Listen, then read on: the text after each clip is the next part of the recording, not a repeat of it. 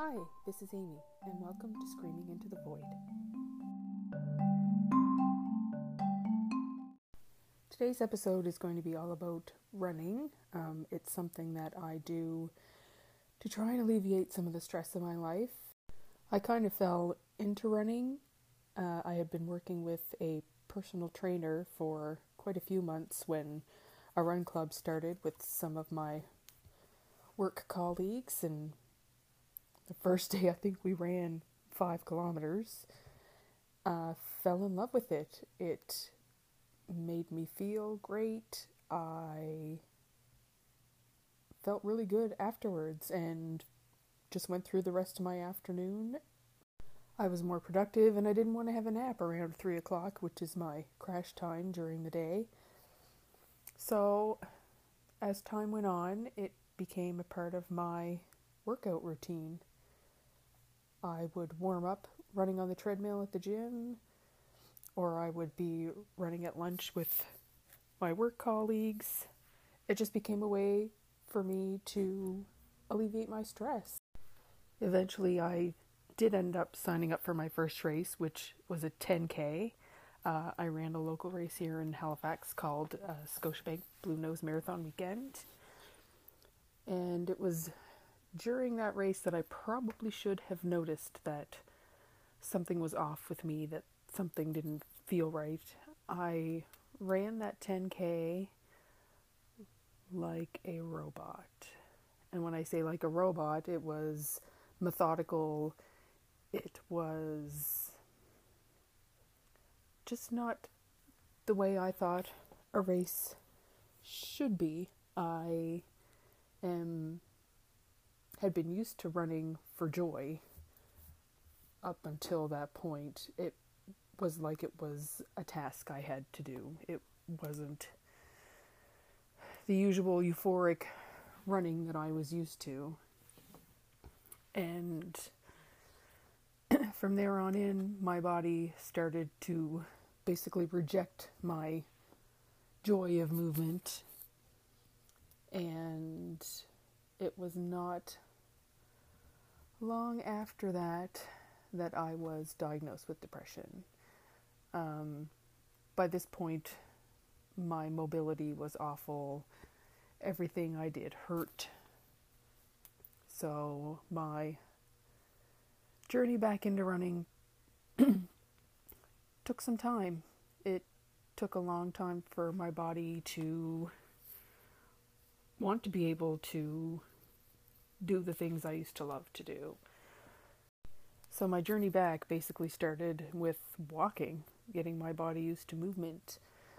And once I was able to walk without feeling sore, feeling tired, I slowly began to run again, and I began to race again.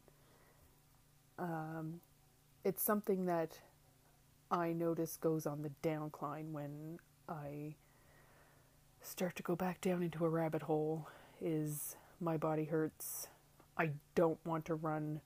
It becomes something that feels like work to me, and it's not enjoyable. So it's kind of like a depression thermometer for me. If I don't want to run, if I don't have a desire to run, to be part of the community, to involve myself in races, then it's kind of an indicator that I'm not where I should be and not where I need to be. One of the awesome things about running is the running community. They're very accepting, they're warm, they're welcoming, they will lift you up when you're not really having a good day, they're supportive. I cannot tell you how many fabulous people I have met since I've started running. It just feels like home. It feels right for me. They weren't looking at my depression. They were looking at me. Me as a person, me as a runner. They were super helpful. They gave me advice. They give encouragement when you're injured, which does happen, especially if you kind of push yourself a little too much.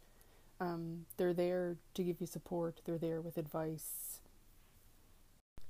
And I think the biggest thing for me is I felt accepted. There was no, you have to run this certain speed to be deemed a runner. You need to look a certain way to be a runner. If you put on sneakers, you lace up, you go out the door, whether you're running 1 minute, walking for 1 or 2 minutes, or even 5 minutes, and running again, you're a runner. And that's important to me, that there's no defined definition. That didn't make sense, did it? As to what a runner is supposed to be. If you put on shoes, you make an effort, you're a runner. I think that lifting people up and supporting people is important when you have an illness that tells you you're doing the opposite and feeling the opposite. Running gives me a feeling of accomplishment, and it gives me a feeling of community. Taking this year off has been a little difficult, as I haven't been super involved in the community, but they're still there. They're still supportive. They're still cheering me on from the sidelines. And I'm really looking forward in 2019 to running some more races and enjoying them, not worrying about when I finish them in. 2019 is purely going to be running for joy for me.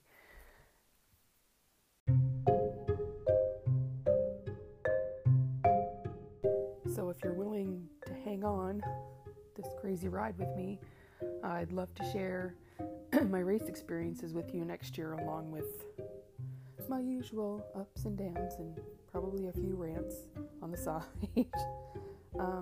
Thanks for joining me today, and I hope to talk to you again soon.